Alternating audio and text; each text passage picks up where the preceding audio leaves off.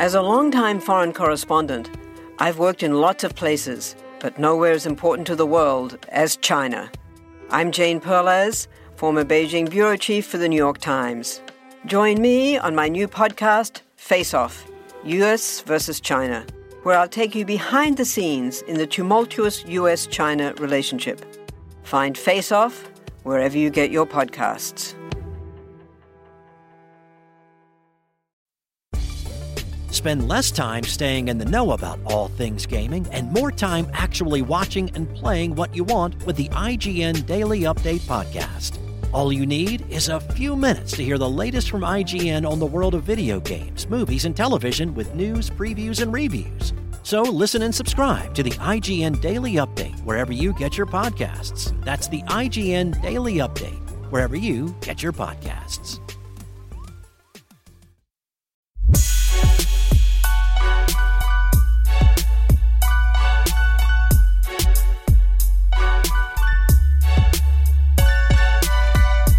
Welcome to another episode of Bro History. It is Henry Zamodi. Man, I just mispronounced my own name. This is not a good start. It's Henry Zamota and Daniel Abdul-Jabbar. What's going on, man? What's up? I prefer not to be named Daniel, though. I called you Daniel? Yes. Oh, sorry about that. All good. What's going on, everyone? Welcome to another episode of Bro History. I hope you're all having a nice Monday. I believe that's when this episode is going to drop, depending on weather circumstances, obviously. But hope everyone's doing well. There's a couple of things in the news that we wanted to discuss that kind of go along with a lot of the other things that we've been talking about. First thing I want to talk about, though, is that I got a deep tissue massage yesterday, and it was by a man. First time.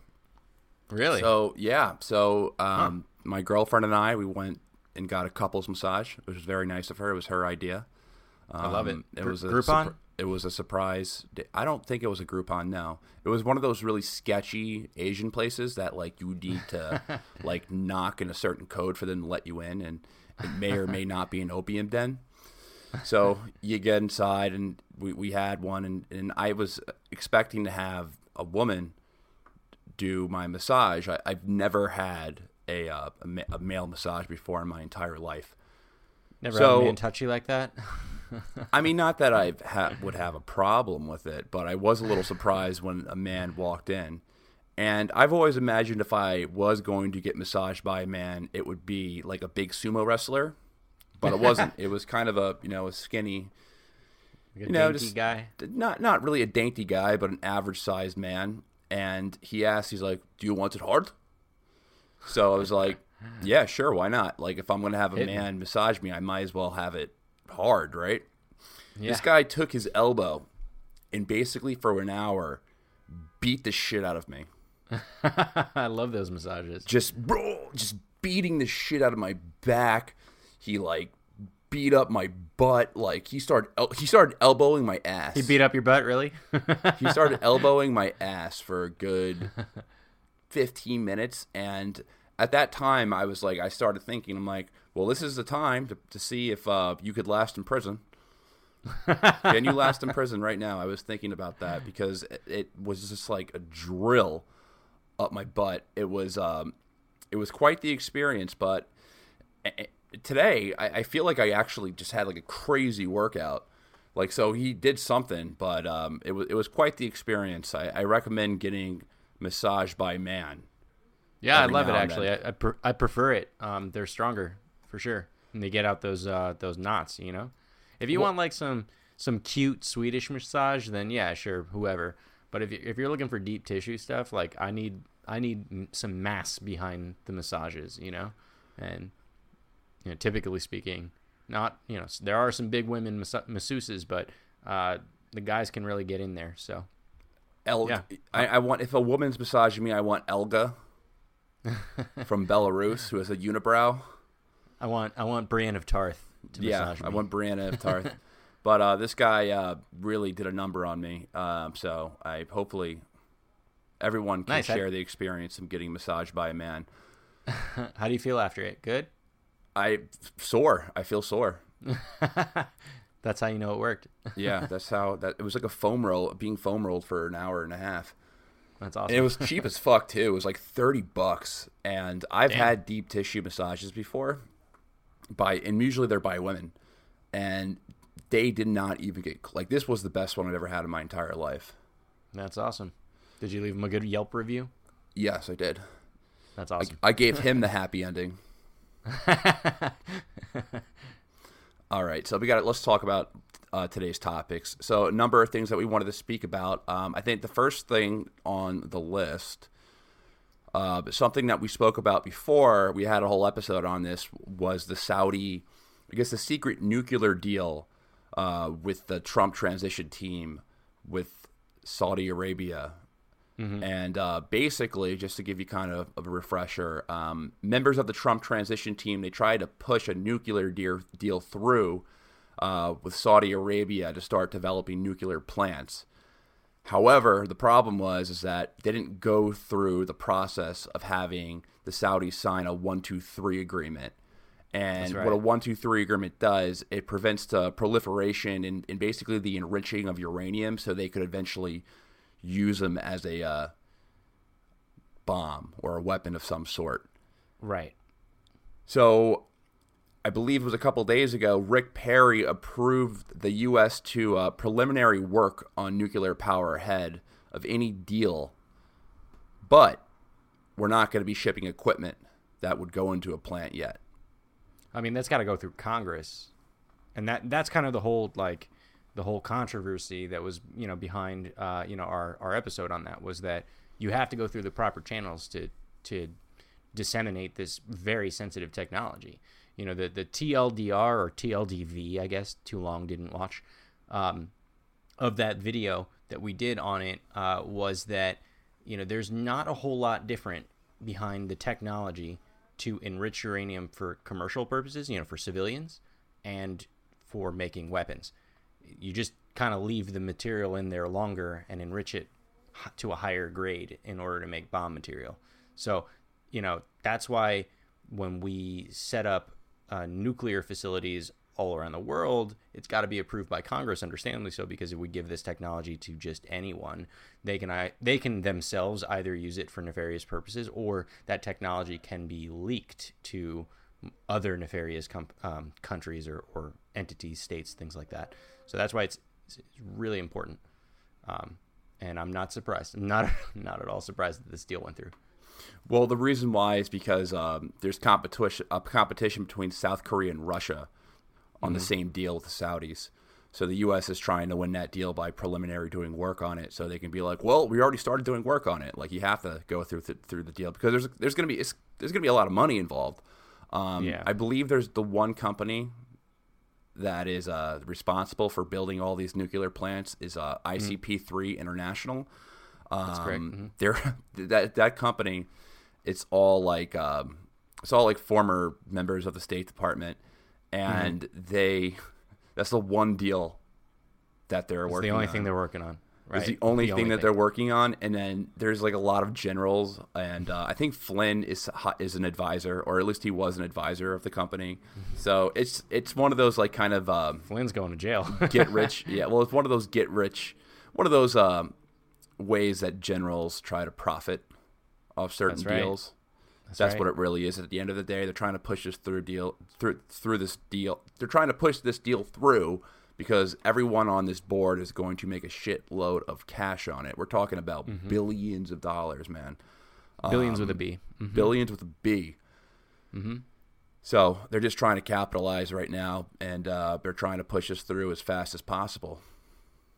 I don't know, man. I think we're not shy about our questioning of Saudi foreign policy, and to say that I'm concerned, it would be putting it lightly. So let's just hope that it goes to the proper channels, that they're transparent, and that they allow the proper people to come in and check them out and make sure that they're doing it right, and that they're not enriching anything that they shouldn't be. and hopefully we don't have any problems. And maybe the positive benefit, if we want to be optimistic about it, is that we make a bunch of money off of it, which is fine, I guess. Well, these people who are on the advisory committee and the board of IP3 International are going to be the ones who make a lot of money out of it. Right. I mean, yeah, there's going to be people who are going to be Americans that would be working on those nuclear plants, but like besides that, how does it benefit anyone else in this country? Yeah, I mean, the distribution of wealth wouldn't necessarily go around very wide. The silver lining, I guess, would just be like more if you believe in nuclear energy as you do and as I do as well. I mean, I'm a fan of nuclear energy for the future. Then it's a step in creating a world where we can use nuclear energy to power our economies, but that's right. I mean, that's the only silver lining in it. But I mean, for Saudi's case, it's more so just a way for them to. I mean, it's obviously any country would want to do it. Saudi, they use in the Middle East by far. They consume the most amount of fossil fuels.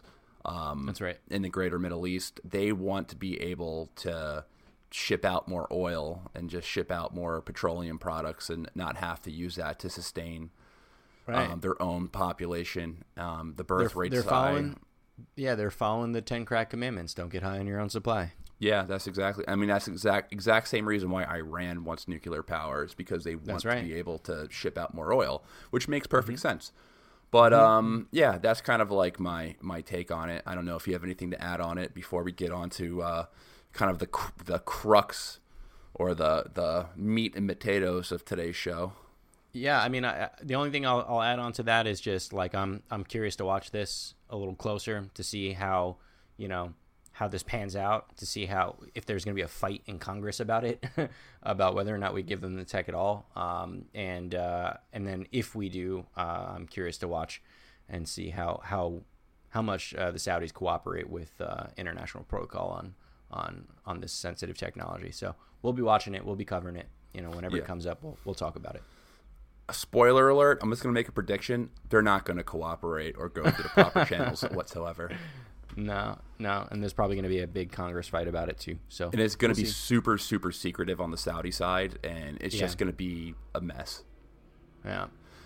We'll see. I'll add one more thing. Saudi already kind of has access to nuclear energy through Pakistan because Saudi subsidized that program in Pakistan. Right. Mm-hmm. Yeah, so it's not like they're not completely without access to nuclear power, nuclear technology. It's a matter of I actually really do think this is a matter of them trying to build plants and not build nuclear bombs to blow up Iran or something like that. But yeah, like as far as like the proper protocol, no, I don't think they're going to go through it. All right, so here is the interesting thing that appeared in the news, and we were actually going to talk about a different topic, but this was just so juicy that we had to bring it up. So some members of the Saudi hit team that killed Jamal Khashoggi received training in the U.S. According to the reporting of David Ignatius of the Washington Post, and I'll add that his interviews included dozens of U.S. and Saudi sources, and they all requested to remain anonymous. The operations training that the Saudi hit team received in the U.S. might have been conducted by Tier 1 Group, an Arkansas-based company. And the training was part of a wider intelligence and defense partnership between the U.S. and Saudi Arabia and was conducted under a State Department license. All right, we've talked about Jamal Khashoggi a lot, right? Yes, we have. Oof. And what I found really interesting, and no, I'm not surprised. I don't think this is juicy as in like this is surprising news that this Saudi hit squad was trained in the United States, because that happens all the time. We cooperate with with Saudi Arabian intelligence all the time in training their training their police. Their troops and shit. Their troops. Yeah. Mohammed bin Nayef, the former crown prince, the king of counterterrorism in Saudi Arabia. I mean, he was trained by the FBI. He was trained by Scotland Yard. So a lot of this happens. We train. I mean, this has been going on for many, many years. Let's just be completely honest. We've been training Saudi Arabians in the art of war since we started training the Mujahideen with them. So this is something that's been going along. There's many, many, many, many, many cases that you can call out of us cooperating and training Saudi Arabian intelligence and stuff. That's right. But what I found, and it makes total sense too that sorry, I didn't mean to cut you off, but it makes total sense that we're training up our allies. You know, like we've got this thing that we can share, right? We're pretty good at war, right? And you know, obviously we want our allies to be just as well equipped and just as good in the field as us because we have interests there, right? So if we go into a firefight with some of our allies, we want to make sure that they're, you know, on the same par or at least close to where we're at. So like it's not necessarily nefarious that we're training, you know, foreign nationals in our arts of war. What is kind of interesting is, you know, the aftermath of that, and I'll let you get back into it. Sorry for cutting you off. Oh no, it's not nefarious in nature to train an ally, but it's nefarious in nature when your ally is Saudi Arabia. Then it's nefarious in nature, just because you're training an ally that's not very good. Right. To their defense, though, they haven't yet admitted that the people that were actually on the hit squad were trained by this group. They're being a little quiet about it, but then again, they were also quiet about the whole Khashoggi thing for a minute too, until they got caught. So. Well, what I find interesting about this is that it opens up the conversation for where these guys are being trained, and I'm going to share my computer screen because I'm very interested in this tier 1 group. Yeah. That let's share the screen. Where the fuck is the share button? Here we go. So this is Tier 1 group. Training you for tomorrow's threats. Get our capabilities brief. Let's go down. T1G is dedicated to providing the highest level of training across the operational spectrum. We combine the synergy of real-world experience, institutional knowledge, and purpose-built facilities to exceed the demands of our clients. T1G continuously anticipates the next evolution of conflict and adapts our core competencies to meet this ever-changing operational landscape. This website is so badass. I want to hear the famous like movie announcer guy say it in that voice. Training for tomorrow's benefits. Like everything about this page is just like badass. It screams toxic masculinity. Oh man, but it's don't scare away our audience, guys. If you're listening, I didn't mean you. Don't scare away our audience with that libtard language. All right. The T1G difference. 100% readiness and less with measurable cost savings. T1G is uniquely qualified to assist and support Tier 1 and Tier 2 SOP-specific requirements, as well as conventional special purpose forces, law enforcement, and OGAs. I don't know. I can go on reading this website, but I just think it's so, like, I just love the color scheme. Yeah. And just from everything, from the badass videos in the background, this website is just fucking killer. And for those of you who are listening, we're actually video casting this as well, and we have it up. It's just fucking cool as shit. I'll just say that. But if you want Danny, you talk because there's background, a fucking siren. Yeah, I hear you. You know, if you want to check it out yourself and you're only on the podcast right now, just go to t1g.com. It's literally that short, and just scroll around a little bit. It's interesting. And if you have the time, take a look at their promo video because it's absolutely epic. I think I'm kind of getting sold on it. I'd love to go there for a weekend and do a little bit of training. How about you, Henry? I would love it. I would fucking... All right, let's go to their YouTube channel. All right. Tier 1 group. Can we talk about what they used to be called for a second? Oh, yeah. Before they became Tier 1 group, like as if this wasn't... I think they were called Aggressive Training Group. Aggressive... Hold on. T1G. Look it up. Let me get the exact words. Yeah. T1G. Okay, so Tier 1 Group, formerly known as Aggressive Training Solutions, located in Crawfordsville, Arkansas, founded by retired Marine Steve Reichert. So yeah, Aggressive Training Solutions. This is awesome. This is so funny. All right, just look at the background of this. Like, look at the channel art for this YouTube channel. Jesus. Like, there's haha, I got you, terrorist. I got you. There's all right. So there's a guy dressed up in like a terrorist uniform. So he's just all geared out in Islamic attire, and he's got his AK-47. You know, his Kalashnikov. With his Kalashnikov, with a headdress, sunglasses, and it's a firefight. They're about to engage in a firefight, and some like. I guess some. What's up with that dude in the background? Yeah, like what is he doing? He's like carrying flour. I don't know. He's like carrying groceries or something. I don't know what he's doing. That's crazy. I don't think he's supposed to be there. No, or maybe he's a coach. He's probably very shocked. He walked into the shot, but it's a firefight, and like this doesn't even look like this looks like a stage. Yeah, it looks like a set. Yeah, it looks like a set. It doesn't look. It looks like the most Middle Eastern. It looks like a. It looks like a map on like the first Call of Duty. You know, like Modern Warfare. You know, like Call of Duty Modern Warfare 1. Like one of the maps on there. But dude, this is what this looks like. Do Arab cities look like this that much? Like, most of them are urban, right? Like, I have no idea. This looks like it's straight out of Baghdad from the 12th century. This looks like it could be on Tatooine, like in Star Wars. Like, dude, that's what exactly. I wouldn't be surprised if they filmed the same set there. But yeah, it looks like Tatooine of Star Wars. Yeah. All right, let's go to their promo video.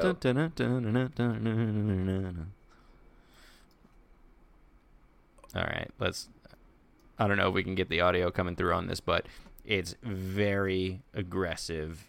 Oh my god! We'll overlay metal it basically for the podcast so everyone can hear what we're listening to.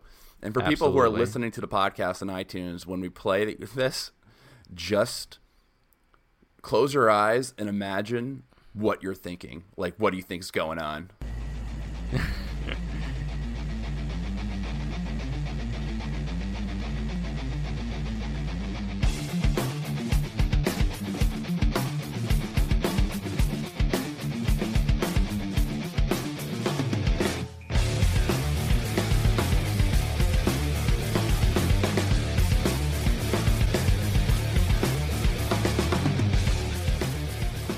Like aggressive metal music. Well, it's actually not that heavy, but it's like your stereotypical nu metal sound. A bunch of people jumping out of helicopters. There's a Humvee jumping over the hill. Doors exploding, and they're doing the breaches. Oh, and the Crown Vics. Holy shit. How many Crown Vics are we going to see? They're just rolling around in these Crown Victorias doing like barrel rolls and shit like that, like pit maneuvers. Dude, this is fucking awesome. Yeah. This is fucking awesome. I want to go. It looks like fun. Oh my god. Little bomb robot. Dude, this promo video is giving me it wants me to ditch all my lame non-interventionist crap. Like, this is how cool this video is. It's such a sick video. Like, it feels so like Team America World Police. Like, it's like, oh, America, fuck yeah. This is awesome.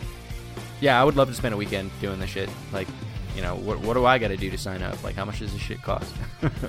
Can I join? It is unbelievable. It looks super cool. I'll just say it. I'll leave it at that. But I guess the point is, it's really interesting. And let me just fucking don't see my notes. I don't want you to know I have a script. Fuck. Stop sharing. Am I not sharing anymore? No, you're not. All right. My social security number was right there. Jesus Christ. Oh, shit. All right. Well, I just find it super interesting that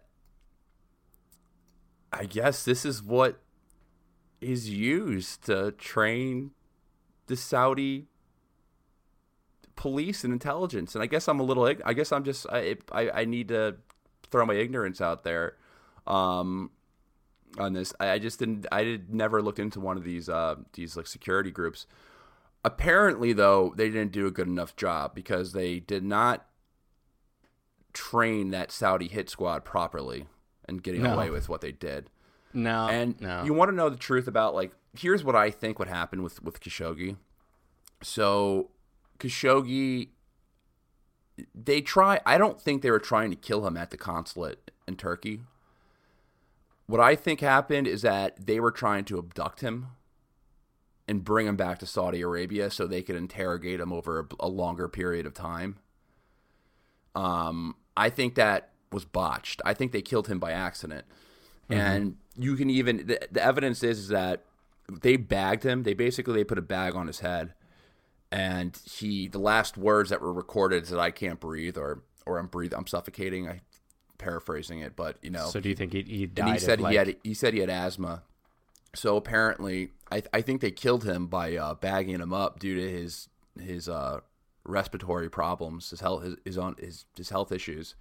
And when they killed him, they were like, it was like panicked.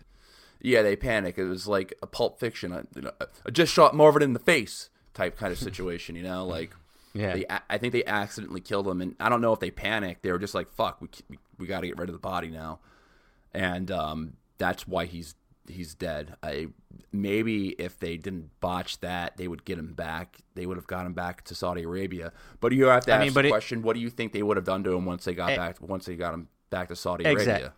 Exactly. He would have been as good as dead if they were to successfly abduct him and bring him to Saudi Arabia. Well, what I think could have happened is that they could have put him under some type of house arrest or some type of prison sentence, or put him in a hotel and just over many.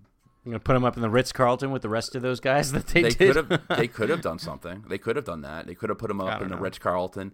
But I think most likely because of his deep ties with the CIA, because of his deep ties with Al Qaeda, some of his deep and frankly his deep ties with the United States. Like he was he's obviously not a citizen, but he was a permanent resident here, and he has United States citizen children. Do you think like they would just sit around and be like, yeah, cool, you can abduct my dad and hold him hostage in your country against his will? Like, that'll fly over just fine. No, absolutely not. Not just that, but he had deep ties to the CIA. He was a Washington Post journalist, right? The CIA newspaper. You know what I mean? Like the most Washington establishment publication in the world is the Washington Post. Living in Virginia, like, dude, of course, he had deep ties with the CIA, deep ties with Al Qaeda. He was a journalist that covered Bin Laden. His uncle was one of the biggest arms dealers in Saudi Arabia. He had a very, very close relationship with. He was the advisor for Prince Turkmen. He wasn't just some dissident journalist. He wasn't like, I hate the fact that the story gets spinned is that he was just some type of voice for reason in progress, and he was a critic of Mohammed bin Salman, which he was. In the end, he was. Which he was a critic, but he was a critic of MBS because of how he went about taking power. He wasn't necessarily a critic on like the structure of Saudi Arabia, like the political system, the monarch, like the overall monarchy of Saudi Arabia. He was a Saudi nationalist, and he was also very hawkish in Iran. Like, he represented a lot of the policies that Saudi Arabia would like. So he wasn't just some dissident journalist who was like the lone wolf type of guy who was going out and trying to expose Saudi Arabia as some terrible, horrible place. I mean, that information is already pretty much out there. But it had more, like, the way this went down, the way that he was kidnapped, the way that he was abducted, and, it speaks to something a lot deeper. So you have to ask the question, what do you think that is? Like, do you think it's because he knew something? Do Do you think he was just a CIA spook, a double agent? Like, I don't know. I don't fucking know what he was. You can only. I don't think we'll ever know. Really. Yeah. You can only really speculate, really, by looking at. We won't know until HBO makes a movie out of it. Yeah, but if HBO makes a movie out of it, it's not going to be right. Want to learn how you can make smarter decisions with your money? Well, I've got the podcast for you. I'm Sean Piles, and I host NerdWallet's Smart Money Podcast. On our show, we help listeners like you make the most of your finances. I sit down with NerdWallet's team of nerds, personal finance experts in credit cards, banking, investing, and more. We answer your real-world money questions and break down the latest personal finance news. The nerds will give you the clarity you need by cutting through the clutter and misinformation in today's world of personal finance. We don't promote get-rich-quick schemes or hype unrealistic side hustles. Instead, we offer practical knowledge that you can apply in your everyday life. You'll learn about strategies to help you build your wealth, invest wisely, shop for financial products, and plan for major life events. And you'll walk away with the confidence you need to ensure that your money is always working as hard as you are. So turn to the nerds to answer your real-world money questions and get insights that can help you make the smartest financial decisions for your life. Listen to NerdWallet's Smart Money Podcast wherever you get your podcasts. Well, are any of those movies right? That's a great transition. Yeah, it is. Because I just recently watched a good HBO movie. That's a great transition for our next topic. We're going to be talking about Swedish-made penis enlargers. No, we're going to be talking about... so I watched a movie the other day called The Pentagon Wars. Mm-hmm. And I guess this segues into kind of like the military-industrial complex type thing that... Yep. So I watched a movie called The Pentagon Wars, and it was about the Bradley fighting vehicle. That's right. Basically, it was about kind of reformers in the Pentagon who were speaking up against the Bradley fighter vehicle that wasn't combat ready when they were trying to manufacture it, and it was just a whole big thing. And all these generals were adding ridiculous modifications to it, and the whole thing ended up being a disaster. And it's kind of similar to the F-35 project right now, where the F-35 can do a million different things, but that's right. It's harshly criticized. Mainly because of its cost and some of its on-field experience. Many other things. Yeah, among many, its cost and many other things, such as it falling out of the sky. It wasn't meant to be in the sky in the first place. So. It wasn't meant to be in the sky. It was meant to be 20 feet up in the sky, just as a cool hovering craft. But I don't know. Can you further summarize the movie, Danny? Yeah. So the big plot is the development of the Bradley AFV or armored fighting vehicle, and it's set in the late 80s, around the time that they were running some final tests to see if it was combat ready to go on out and onto the field. So awesome and funny movie, by the way. I literally just finished the last bit of it about like an hour or two ago. It's hilarious, by the way. It's terrific. Yeah, Kelsey Grammer's in it. He does a really good job. The guy who plays Colonel Burton is what's this guy's name? Let me look it up. Carrie Hughes or some shit like that. The mom's boyfriend in Liar Liar, who's not Jim Carrey. Yeah, that guy. Also did a really stand-up job. I thought it was dope. It was funny and it was poignant, and it honestly reminded me of our talk about the F-35, and some of the trouble that it's getting itself into in its development, procurement, and ultimate sale. But this obviously got me super excited about doing another military tech show. We haven't done one in a little while. So I think we're just going to want to talk a little bit about the Bradley fighting vehicle and make some fun comparisons and contrasts to the movie itself. So I don't know if you can you go on to, you're much better at this. So like, what is an AFV? Like what purpose does it serve? Yep. So it's an armored fighting vehicle. Which is a super vague term, and I would forgive you if you took a look at a picture of one of these vehicles, and I'm sure you're going to pop one up in the video right here, Henry. if you looked at this thing and you was like, oh, that's a tank, I would totally forgive you for thinking it was. It's not, but it totally looks like one. So its main function, or at least the function that it was initially intended for, is a troop carrier, right? They say in the movie it's like a taxi cab for soldiers, right? It's just like this big vehicle on tracks similar to a tank that originally intended they wanted to ferry like 11, 12 soldiers in addition to a small crew across the battlefield to get them where they need to go relatively safely, but definitely very quickly. Like that's the intended result. Now the F in the armored fighting vehicle portion of it means that it is outfitted with some armaments, some weapons to be able to defend itself. Right? It's not just a sitting duck. It's not an Uber for the armed forces. Like, it does have a gun on it. And I think what's funny about the movie that I loved was when they pointed out how it transitioned from just literally a troop carrier with a modest gun on top to protect itself to this ridiculously badass looking thing that we have now.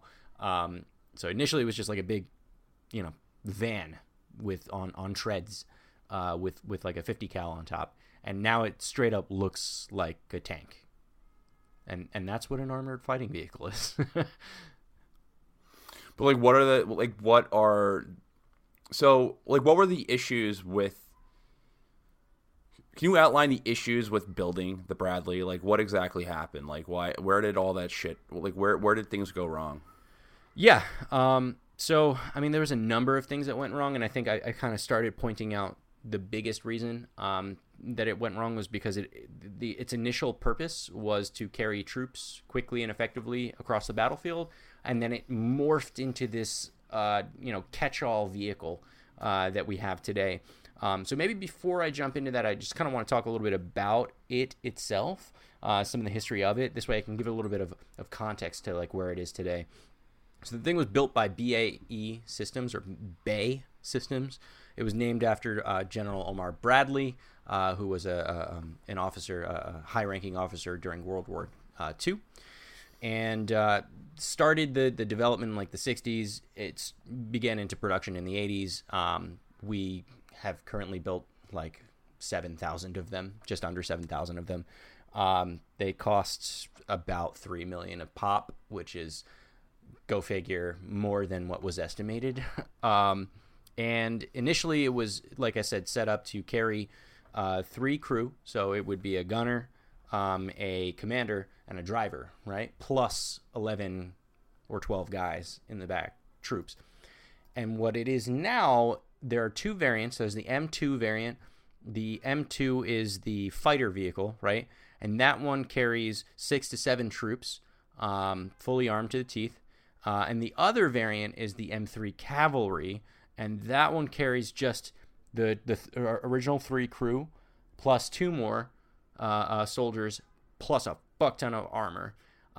So to bring back a point that I was making earlier, a big problem with the development of this was that it was initially intended just to carry troops, but a bunch of army guys, joint bigwigs, got together and they were like, yeah, that's cool. Wouldn't it be also cool if it had a really big gun on top? Because like, you're not going to kill anybody with that little pea shooter on top. And then they stick a giant turret on it, right? 25 millimeter cannon that fires 200 rounds per minute, right? And then, okay, well that brings up a big problem. If there's a giant ass cannon on it, then if your enemy sees it on the field, they're going to prioritize that. They're going to think that's a threat. We need to take that down. All right, well, that sucks. Let's think about the armor then, right? It needs to be much more heavily armored, because if it's going to take a round from a tank or a rocket-propelled grenade or some shit like that, it needs to be able to defend itself. But oh wait, the initial intended use of this thing was to move quickly. If you slap on a bunch of armor, it's just going to slow the vehicle down. And then they were like, all right, well, that's a good point. So fuck it. Let's just instead of being, like they say in the movie, instead of being reactive and just put a bunch of armor on it, let's be proactive and stick literally a anti-tank tow missile on it. Let's put a tow missile on it. And then they were like, all right, cool. And we also want this thing because we need a scout. We need a scout vehicle. and this Bradley vehicle's already been appropriated, so we also want this to be a scout vehicle. But then they're like, oh shit, this can't be a sneaky stealth scout vehicle if it stands over 10 feet tall with a giant ass gun and a anti-tank missile launcher. Like, what the fuck? So basically they just kept tacking on all of these extra features that they wanted this vehicle to be and to do, and ultimately what they came up with was a vehicle that was prone to a lot of issues. And I'll talk more about some of those issues, but I want to get some of your initial reactions on like what, why this thing was such a problem to develop. It was just a symptom of the military industrial complex, just trying to make it as expensive as possible, trying to add all these stupid modifications to it to make it do everything when it can't do one thing good. Like, right. That's my criticism of the F-35. Like, yeah, they try to make it do a million different things, and it can't do one thing really good yet. And, I mean, who knows what the future is of the F-35 if they make the improvements, but it's still going to cost trillions of dollars. It's going to cost it has cost $1 trillion. The program's it's estimated over $1 trillion right now? That's right. It's over $1 trillion right now. It's $1 trillion fucking dollars for a plane. It's the most expensive military thing. Yeah, most expensive military thing on the planet in the history of forever. Like, think about that. Like, we have other fucking jets. That's right. We have F-22. We have awesome jets like the F-22. Like, we have all this awesome military technology. And it just seems like these projects, they're built not in the mind for the safety of American soldiers or whatever, just any soldier on the ground. They're built or in the air for that matter. Yeah, they're built for profits, and they're just built for they're trying to make the most expensive military equipment rather than the best military equipment. And that's why you see Russia building things like the S-400, which is, for all intents and purposes, it's better than it's the best thing in its category. It's the best thing in its category. It's better than THAAD. It's better than fucking the Iron Dome. It's better. They don't have the capital. Like, Russia doesn't have the capital to invest these billions of dollars into this military equipment. So they have to be resourceful, and they have to make the best equipment, and they have to use their head and think about battlefield circumstances. That's right. Also, their fucking Sukhoi. Like, you can talk to their Sukhoi as well. Like, their Sukhoi awesome, would fucking if an F-35 pilot got into a dogfight with a Sukhoi, that pilot would be fucking dead. Right. But I guess the point of the vehicle of the F-35 is not to dogfight. And this kind of highlights a little bit of the problems of the Bradley, right? So with the F-35, a bunch of Joint Chiefs of Staff got together and they were like, hey, we all need a new next generation airplane, but we want it to do like a million fucking things, but we want one airplane so that it could be economical. And the fucking Marines are like, yeah, well, I want a jump jet, which is like a Harrier where it's like stationary prone and it just like takes off like a fucking it's miraculous. It's crazy. But the Navy's like, no, I want one with wings that collapse so we can, put it on an aircraft carrier. And the Army's like, well, I want this other one that can drop ordnance on a bunch of targets. So it's a bunch of competing demands. And what, like, the idea behind the F-35 and to my point, the Bradley armored fighting vehicle, the point behind him is pretty awesome. But what ends up happening is you get a bunch of competing priorities, right? Everybody wants something out of it, whether that's a functionality, a capability, or in many cases in the military-industrial complex, whether it's just frankly to make a fuck ton of money, right? And when you get all those competing priorities in place, what you end up getting out of it is things like the F-35, right? But it wasn't intended, I think, originally to be a dogfighter. That's the F-22. That's the king of our skies at this point. But we wanted a multi-role vehicle that can do everything in the sky, right? That's like saying, the new Russian tanks, the Tu-45s, I think they are, or 47s.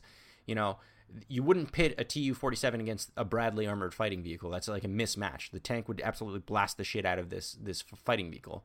But you might pit an Abrams tank against a M1 Abrams, the American-built tank, against the Tu-47. That's a good fight. That's a fair comparison, right? Unfortunately, just like the F-35, this is supposed to be, the Bradley is supposed to be a support vehicle, right? It's supposed to move troops and keep pace with tanks, and it's supposed to keep people relatively safe, and it's supposed to defend itself, and it's supposed to do so in a way that's, economic. But obviously it didn't work out that way. It took like 14 years to build.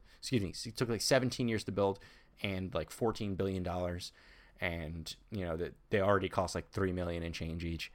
It's crazy. That's not to say I don't like the vehicle, and just like the F-35, there are things about the F-35 that I really liked, and I pointed them out in great detail in our episode about it. But this armored fighting vehicle is dope. I mean, it's as crazy as it is, and for as many faults as it has, it's pretty cool. I mean, 25 millimeter cannon on top definitely lay down a lot of rounds. If you're just trying to move your troops into an area and make a lot of suppressive fire, this thing is going to light up the place. It's also got a 7.62 machine gun for like close combat fire with like just infantry, so like you can protect yourself against guys with like RPGs and shit. It's got this like electric turret drive that was built by GE that keeps the main gun stable, even if you're like on bumpy roads and shit. So it's like, think about like a gimbal for like a drone or like another type of camera. It keeps it like buttery smooth, real easy, so it could shoot while it's driving. And the thing rides at like 40 miles an hour, which is fast for a vehicle this heavy and this big. And like the long range anti-tank missile, like this tow missile that's sitting on top, like nothing before this, no vehicle before this, unless it was specifically an anti-tank vehicle, had anti-tank missiles attached to them. That's pretty fucking badass, So is it a very good troop carrier? Probably not, because it doesn't carry enough troops. Is it a really good scout vehicle? Probably not, because the thing is massive, right? Is it a good tank? No, because it's not a tank, even though it's borderline one.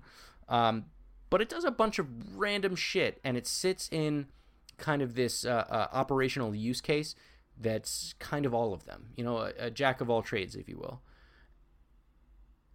How often do we use the Bradley right now? All the fucking time. Like all the time. We've been deploying these things pretty heavily into every single war since like the 80s. So I think the first time we used it was during Desert Storm. Let me just double check on that. I had this in my notes somewhere, but I've forgotten. Okay, so we started in the Gulf War, and we lost a couple of them, most of them to friendly fire, believe it or not. And then we also used them heavily in the Iraq and Afghanistan wars. But then we started switching to the more mobile MRAPs, and that's just like another armored fighting vehicle. We've lost a ton of them, but they definitely served a huge purpose in pretty much every war that we've been in since the late 80s. So another thing that I want to add to just kind of like the symptoms of the MIC in creating this expensive all-purpose equipment is that what it does, how it seduces congressmen and political and politicians, because these projects, they also create a lot of jobs. They do, yeah. So thousands of them. If you look at Bernie Sanders, and now Bernie Sanders, we got to create lots of jobs across the country. Bernie Sanders he endorsed the F-35 project, and basically he said, listen, hey, that F-35 is going to be built somewhere. It might as well be built in Vermont.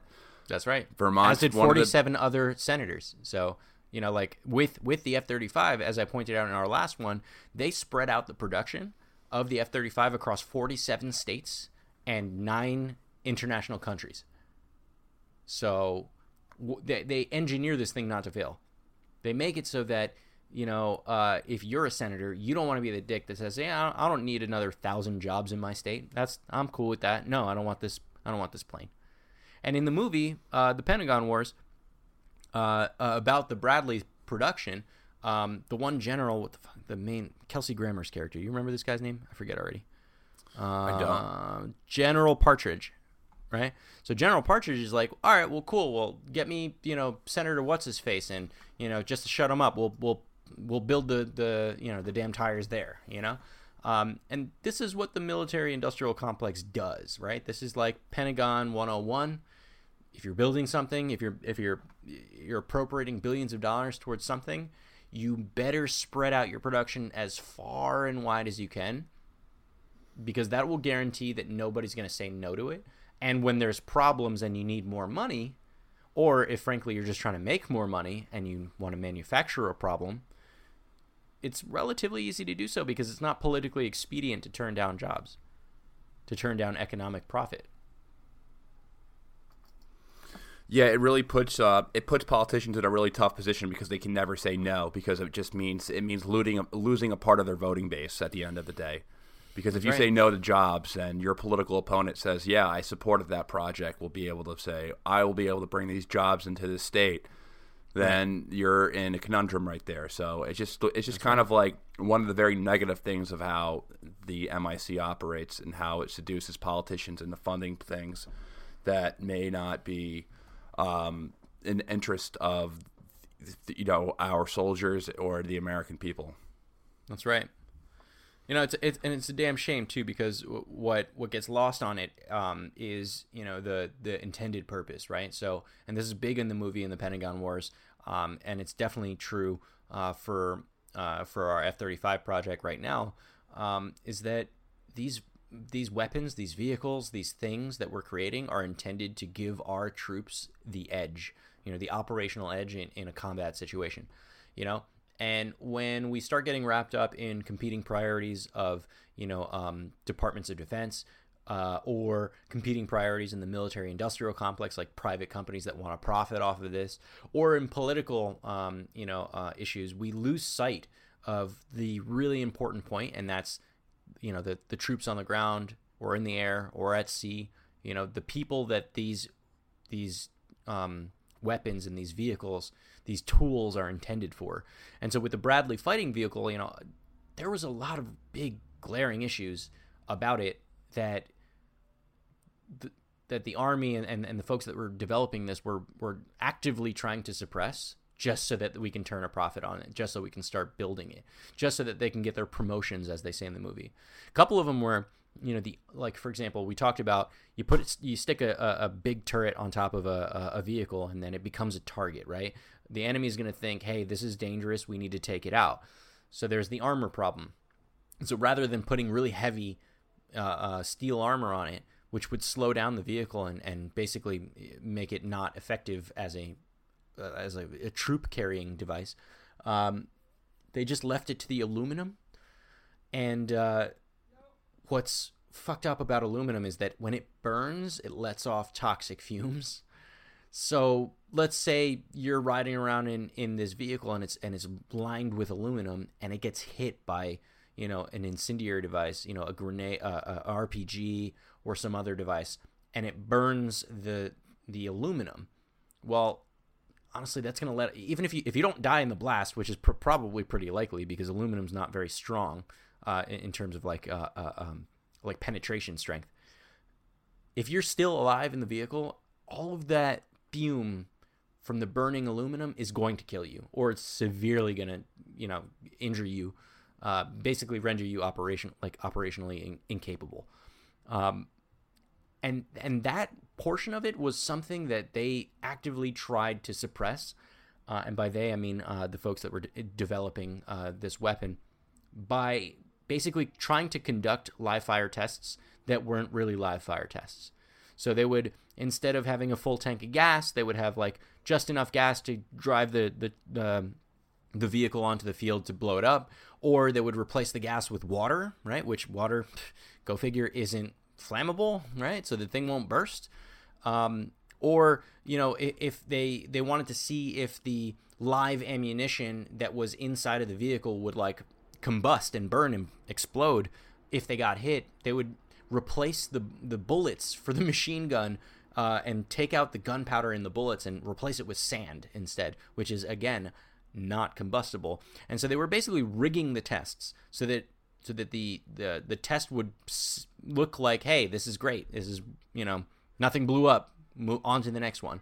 And, General Partridge, at least in his depiction in the movie, I'm not certain how much different this was in his testimony, his actual testimony to Congress, but like was very adamant about the fact that like, they did that on purpose because they couldn't buy, there wasn't an unlimited supply of them. So, but again, it loses sight of the people that would have been inside of them. Now, had, folks like Colonel, what the fuck is this guy's name? Why do I keep forgetting these people's names? Colonel Burton, had it not been for folks like that raised these issues and really pressed the matter, it's very possible that we could have sent a bunch of death traps onto the field of combat with live human beings inside of them, and it would have been really fucking bad. But as a result of the work that folks like Colonel Burton did, adjustments and upgrades were made to the vehicles such that they were largely addressed. But I think that's super important. We got to remember that with all these devices and things that we make, we have to keep in mind that people are going to use them. And we don't want to lose more troops because we just want to make a buck. Yeah, and that ties into what we began this podcast on about trying to push through the Saudi nuclear deal just because certain people on the board wanted to make a buck without having Saudi go through the proper protocol. It's all connected. It's all connected. Just follow it's the all dollars. To screw you and make a buck. Yeah. Do you have anything else to say about the Bradley Martin? Or do you have anything else to say? Honestly, I think it's pretty cool. I would love to ride around in one. Yeah, it's pretty cool. It's pretty cool. The F-35 is pretty fucking dope too. But it's and when you just think about everything that all the neat things with the helmet and being able to see from the back, like you can see behind you, right, from side to side. You can see through the vehicle. You can see through the airplane. You can control drones through the F-35, like all the computing power stuff that the F-35 has.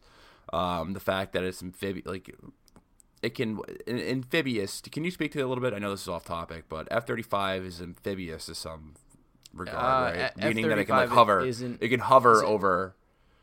So that's you're mixing up some words. So amphibious would be like, the Bradley vehicle is potentially amphibious in the sense that it might be able to submerge itself into water. Amphibious means it can do land and water. You can't put an F-35 in the water. That's not possible. Yeah, I meant that, but I meant it's like to some degree it's used by. It's used by like Marines. So I think you might be referring to the jump jet in it, like the Harrier engine. Yeah, that's what I'm talking about. Yeah, whereby it could literally be on the ground, and hopefully we can put a video of like a demonstration of this. This shit looks like magic. It's it's got like this internal engine that like points downwards and basically causes enough thrust where it could just literally take off from just a standing position straight up like an elevator and then take off that way. And that's really, really cool. But we have jets that do that. The Harrier is one of them. But with the F-35, we have 3 variants of the F-35, and I forget exactly which one it is. I think it's a B for the Marines, the ones that use that. Basically, we wanted one plane that does everything, and we got 3 planes that does kind of everything. It's kind of a quagmire, a little bit. Well, I agree. When you try to make one thing do everything, it doesn't do any of those things good. Mm-hmm. That's just my interpretation of the Bradley. Like putting a gun on top of a troop carrier defeats the whole purpose of making a troop carrier if the gun is fucking huge and makes it a target. Right. Like right. It's impossible to do that. If you're gonna put a big fucking gun on a troop carrier, then you might as well make it a fucking tank. Well, but then you can't carry troops in a tank. You know what I mean? It defeats the purpose. Yeah. It's just ridiculous. Everyone should just start using Toyota trucks. Tacomas. Tacomas. That's the best way. That's the best form of warfare. Just putting a gun on a Toyota. Right. They're cheap for sure. Probably get good gas mileage too. What's the Blue Book value of a Tacoma? I don't know. It depends on what year and like how many miles it's got on it, but. No more than 20,000. A new Tacoma was probably like 25 G's. Yeah, base model probably $25,000. Yeah, between 20 to 30 G's. Fully loaded, you got if you want the Bluetooth, stereo on it, then yeah, it's probably looking at about $30,000. Yeah, fully loaded. compared to with the 20-inch rims, you know, compared to a Bradley, which is what, like $16 million a unit or something like that. $3 million, but $3 you million. got to remember that it also costs like $14 billion to develop it. So yeah, how much do you think it cost Toyota to develop the Tacoma? I don't know, probably like $100 million, but it's all relative because they're selling millions of these trucks. So I know. But at the same time, like the Toyota truck does so much in the battlefield. It does so much in terms of desert warfare. It does. But we don't use them for those purposes. But the other side certainly does. We've got our own trucks. All right. You ever seen a Humvee before? It's really fascinating how Toyota trucks were used as Humvees, basically, for 30 years in the Middle East in desert warfare. Yeah. I mean, but that's for another episode. Yeah, for sure. We don't want to dive too deep into that can of worms right now. Nope. All right. We're on for an hour right now. Any closing words? Yeah, just pay attention to where money goes and like why and how it's being spent. Whether that's, in the government, in the military industrial complex, or frankly in your own home. Where the money gets spent tells you a lot about what the motivations are, and I think that's kind of the overarching theme of today's episode. TG1 promo video. Cue it right now. Cue it.